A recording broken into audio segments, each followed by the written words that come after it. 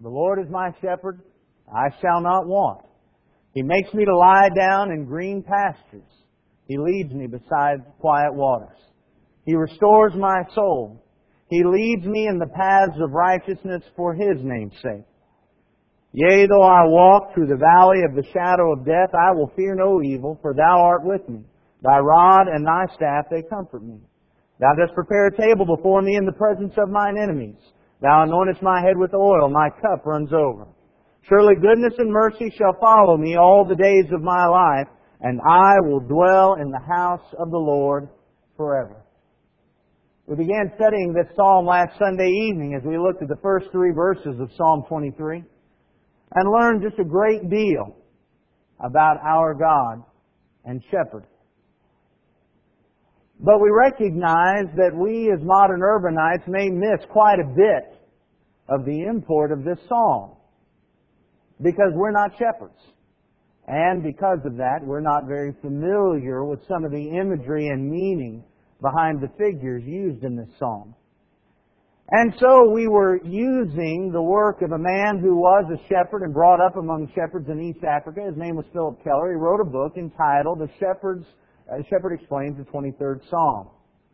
And he was helping us, as we return to some of the things that he said, understand some of these pictures. And that's what we're going to do tonight. We're going to continue and finish up this psalm looking at the second half of Psalm 23. We're going to notice Psalm 23 verses 4 through 6. And as we pointed out last week, we recognize that there's a bunch of us here listening to this psalm. And we're all going to be hearing it with different ears. There are, of course, going to be those of us who are listening as sheep within the fold of Christ, being reassured about how wonderful and amazing our shepherd is. Some are going to be listening as sheep in the fold of Christ, recognizing that this psalm says as much about our responsibility as sheep as it does about the work of the shepherd. There are going to be some who are listening as sheep within other folds that want to come into the fold of Christ and have the good shepherd.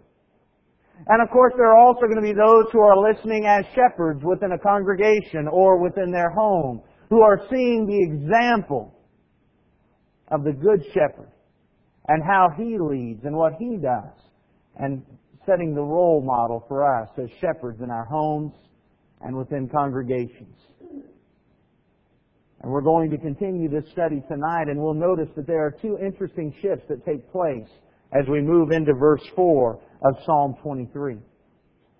The very first shift, you'll notice by reading through verses 1 through 3, it's as though the sheep is talking to other sheep.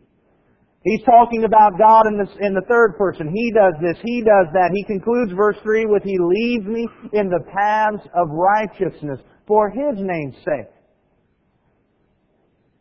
And then turns around and in verse 4 says, Yea, though I walk through the valley of the shadow of death, I'll fear no evil, for You are with me.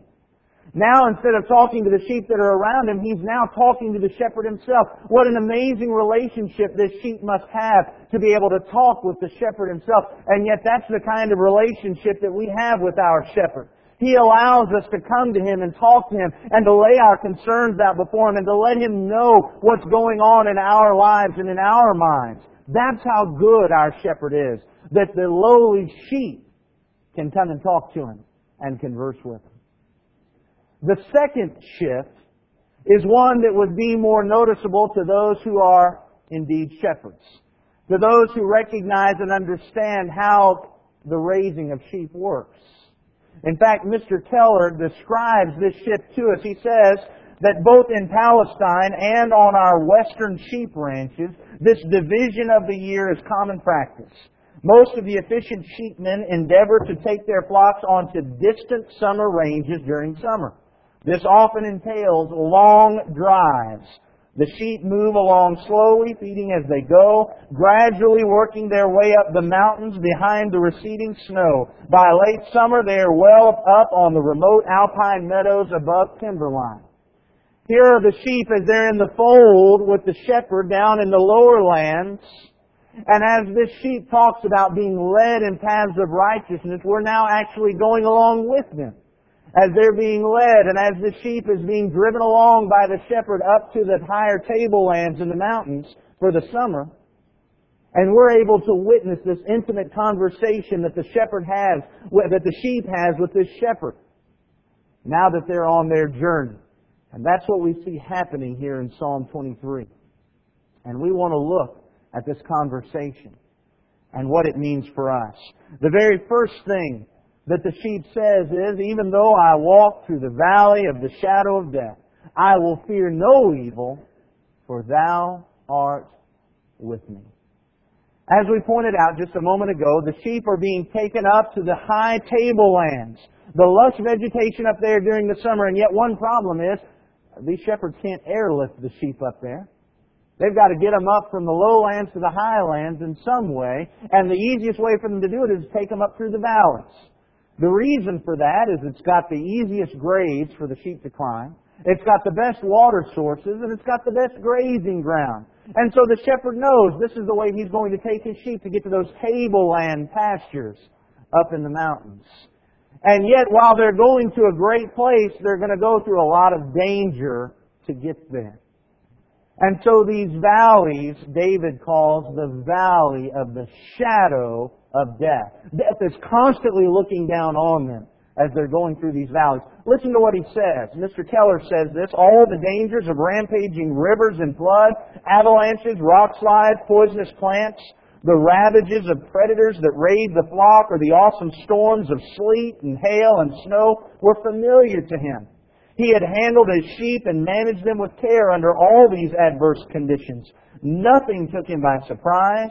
He was fully prepared to safeguard his flock and tend them with skill under every circumstance. As traveling through these valleys, dangers loomed on every hand, and yet the shepherd was there to protect them. The shepherd was there to protect against outside attack of wolves and wildcats and mountain lions and predators. The shepherd was there to look out for poisonous plants along the way and steer the sheep away from that. The shepherd was there to huddle the sheep up against the face of a cliff whenever a storm would come on and threaten. The sheep could never make this journey by themselves, but the sheep were not alone. The shepherd was there to protect them. And David says that is the relationship he has with his shepherd. Even though I walk through the valley of the shadow of death, I don't fear any evil, because you're with me. You comfort me. Don't we all want to make it to the tablelands? Don't we all want to make it to the higher ground, as we sang just moments ago? Look at the number of people that served God, that made it to higher ground. The blessings that God gave them, and yet how many of them had to walk through the valley of the shadow of death to get there. Take a look at Moses, who became the leader of God's people Israel. And yet along the way, he had to flee Egypt in fear of his life, and spent 40 years as a shepherd under his father-in-law. What about Jacob, who fled for his life from his brother because of his own deceit, and then spent years in service to his lying father-in-law before he became the father of a great nation? What about Joseph, who became the leader, second in command in Egypt, one of the greatest nations that ever dwelt on the face of the earth? And yet before he got there, he was a slave and a prisoner. And what about David, who wrote this psalm, who, yes, became king of Israel? But look at the troubles he had in his family prior to, and the king that constantly hounded him and chased him before he was finally appointed king. All of these men made it to the higher ground, the blessing that God had for them. But before they got there, they all walked through the valley of the shadow of death. But God was with them. And please note very importantly that this passage in Psalm 23 is not talking about dying. We use this psalm at funerals, and I think we should, because it's comforting. But it's not talking about dying. Notice he talks about walking through the valley of the shadow of death. Not dying there. He's going through it, starting on one side and comes out on the other. He's talking about living through the dangerous times, the enemies prowling about, ready to attack. But this passage is telling us that we can lean on God and trust Him to deliver us from all manner of attacks from Satan. Hebrews chapter 13, verses 5 and 6. The Hebrew writer in Hebrews chapter 13, verses 5 and 6 says, "Let your conduct be without covetousness. Be content with such things as you have." He says, don't covet. Be content with what you've got. But He's not saying be content with the material possessions you have. He goes on to say, "For He Himself has said, I will never leave you nor forsake you." So we may boldly say, "The Lord is my helper. I will not fear. What can man do to me? My shepherd is with me, and even though I walk through the valley of the shadow of death, with predators looming about, storms on the horizon, I'm with my shepherd. And so I'm not going to fear." And he goes on to say, "Because your rod and your staff, they comfort me." The rod and the staff were very specific tools that were used by the shepherd to accomplish his job. The rod and the staff were things that represented comfort to David as a shepherd. Now note, very interestingly, how these two pieces of equipment were used. The fact that David says, "Your rod comforts me," is very striking, because the rod, of course, would be what is used most for discipline. And yet David says, "Your rod comforts me." Mr. Keller tells us that the rod of the shepherd was typically a young sapling that had been pulled up, and one end of it was carved to be able to fit in the hand, and the other end was carved into a little knob or a ball that could be used to strike things with. And he points out that this rod was used typically in three ways. Number one, as we said, for discipline. Listen to what Mr. Keller says about its use. He says, "I could never get over how often and with what accuracy the African herders would hurl their knob carries," is what he calls them, that's the rod, "their knob carries at some recalcitrant beast that misbehaved. If the shepherd saw a sheep wandering away on its own, or approaching poisonous weeds, or getting too close to danger of one sort or another, the club would go whistling through the air to send the wayward animal scurrying back to the bunch." How would you like to get hit by one of those? It's used for discipline. It's also used for protection. This would be what the shepherd would use to strike at predators and attackers as they came into the fold. In fact, if you look in 1 Samuel chapter 17. In 1 Samuel chapter 17,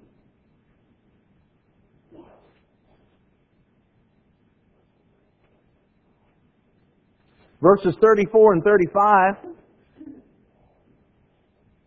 David said to Saul in 1 Samuel 17:34, "Your servant used to keep his father's sheep, and when a lion or a bear came and took a lamb out of the flock, I went out after it and struck it and delivered the lamb from its mouth. And when it rose against me, I caught it by its beard and struck and killed it." Catching it by its beard, he's a little bit too close to be using the sling. It's more than likely he was using his rod. Struck it and killed it. It was used to protect the flock. And thirdly, Mr. Keller says, the rod is used for inspection. Because of the thick wool on a sheep, it's hard to tell what its actual physical condition is. And so the rod was often used to push and pull apart the wool to be able to actually look at the body. Looking at Ezekiel chapter 7. In Ezekiel chapter 7, the scripture there points out to us, chapter 20 and verse 37. In Ezekiel chapter 20 and verse 37, it uses the rod in this manner. He says, "I will make you pass under the rod, and I will bring you into the bond of the covenant. He's saying, I'm going to inspect you. I'm going to examine you and bring you into the covenant. That's the imagery that this rod was being used for. Inspection, examination. Well, when we consider David, of course, we can recognize why he would take comfort in the rod of inspection. Why he would take comfort in the rod of protection. But the rod of discipline? That's phenomenal. Especially when you consider what form the rod of discipline took in David's life. Remember the sin with Bathsheba? As God disciplined him, what did that entail? The child died. His family had troubles from that point onward because of what had happened. God disciplined them. And yet this David, who had gone through that discipline, says, your rod comforts me. How can he do that? Because David was a shepherd. And David understood how great discipline really is. Look in Hebrews chapter 12. In Hebrews chapter 12, beginning at verse 7, the Hebrew writer says in Hebrews 12 and verse 7, if you endure chastening, God deals with you as with sons. For what son is there whom a father does not chasten? But if you are without chastening, of which all have become partakers, then you are illegitimate and not sons. Furthermore, we have had human fathers who corrected us, and we paid them respect. Shall we not much more readily be in subjection to the Father of spirits and live? For they indeed for a few days chastened us, as seemed best to them, but He for our profit, that we may be partakers of His holiness. Now no chastening seems to be joyful for the present, but painful. Nevertheless, afterward it yields the peaceable fruit of righteousness to those who have been trained by it. God's discipline is painful. Being one of God's children sometimes hurts. But in the end, we know it's good for us. It trains us up unto righteousness. And David understood that. And could say, the rod, not only of inspection and protection, but discipline, that comforts me. Because I know where it's leading me. It's leading me to righteousness. But the staff. The staff also a tool. The tool we're probably most familiar with. In fact, even the picture that I found. You see the picture of the staff right there. Here's this long, slender walking stick with the hook on the end. And of course it is used as a walking stick as he's walking up the trail, going up through the mountains. But that's not its real important use when it comes to shepherding. Mr. Keller points out to us that the staff is used for 4 very powerful reasons.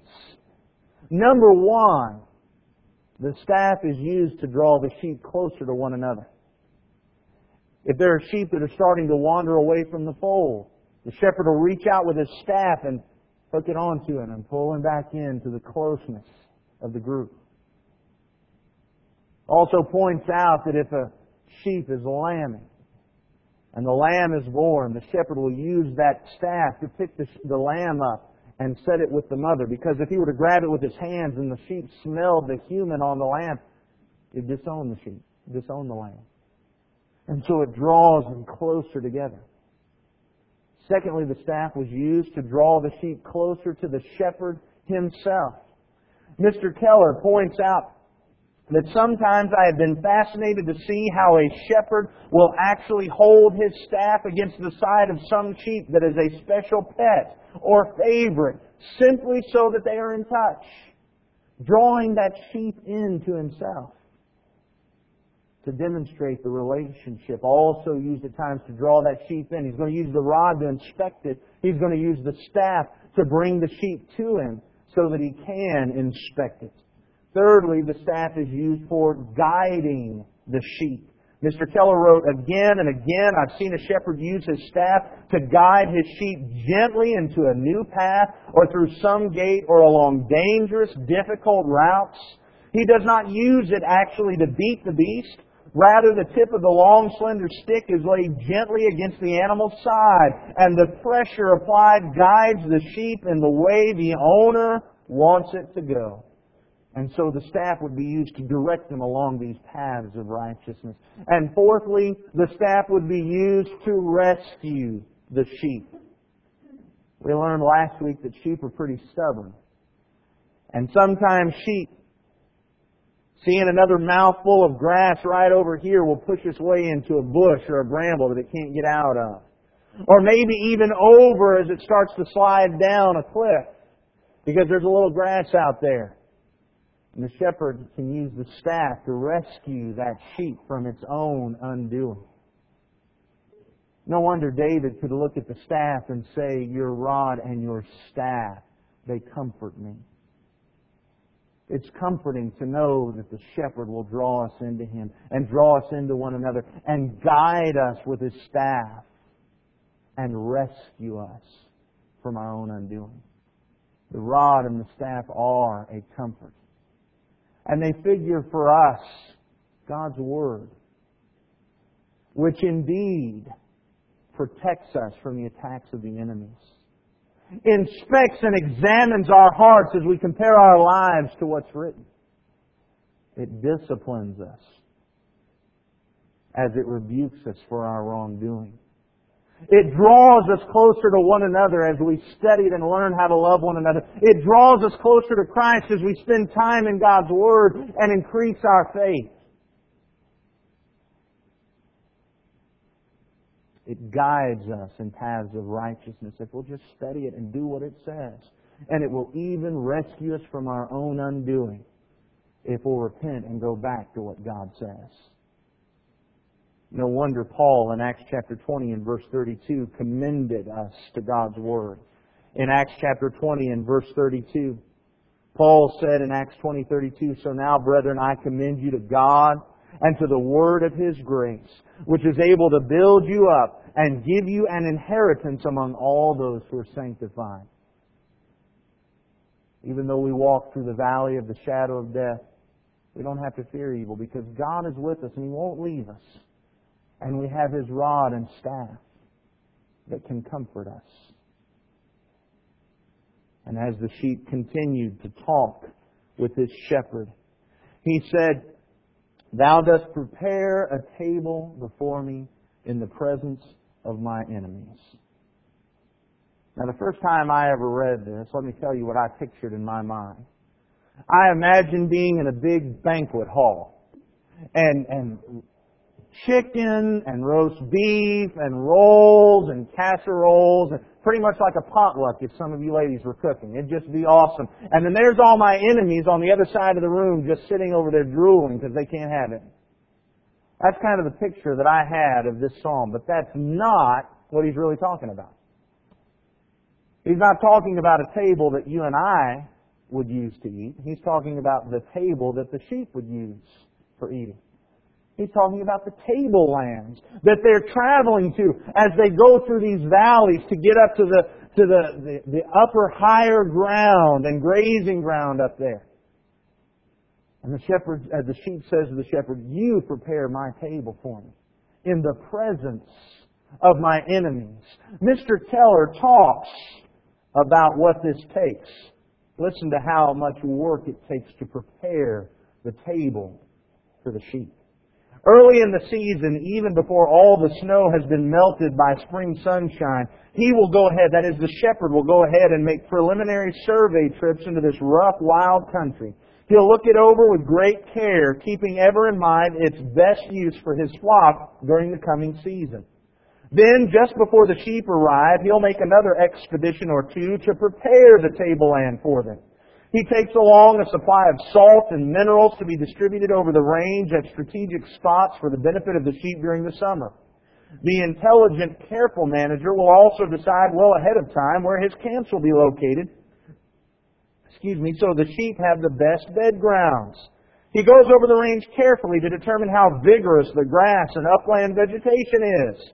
At this time, he decides whether some glades and basins can be used only lightly, whereas other slopes and meadows may be grazed more heavily. He'll check to see if there are poisonous weeds appearing, and if so, he'll plan his grazing program to avoid them or take drastic steps to eradicate them.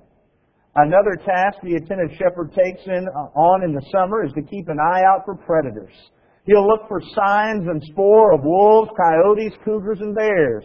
If these raid or molest the sheep, He'll have to hunt them down or go to great pains to trap them so that His flock can rest in peace. Often what actually happens is that these crafty ones are up on the rim rock watching every movement the sheep make, hoping for a chance to make a swift, sneaking attack that will stampede the sheep.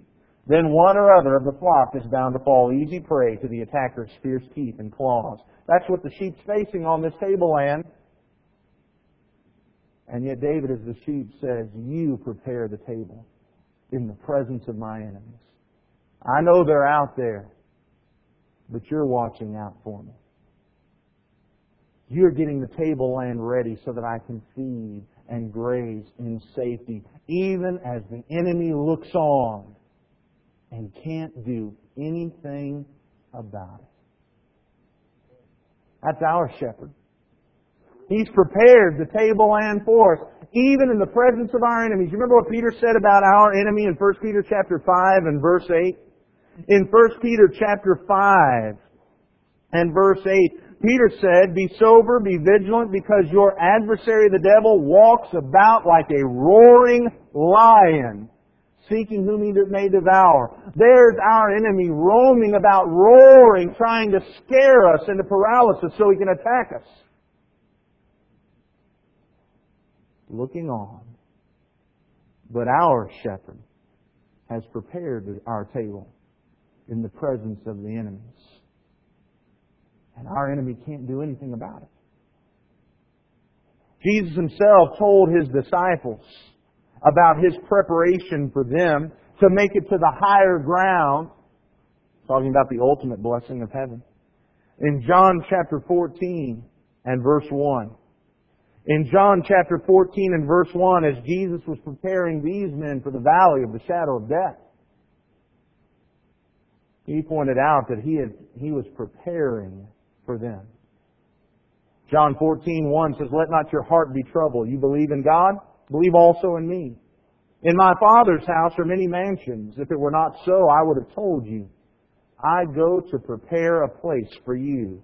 And if I go and prepare a place for you, I'll come again and receive you to myself, that where I am, there you may be also. And where I go, you know, and the way you know. When Jesus said He was going to prepare a place for us, for these disciples, He wasn't saying that He was heading up to heaven to dust off the coffee table and air out the drapes so that the mansions would be ready. What He's saying is, I'm preparing the way. By His death and His burial and His resurrection, He has prepared the way for us to get to the higher ground of heaven. In the very face of our enemies, and Satan could do nothing to stop it. That's how great our shepherd is.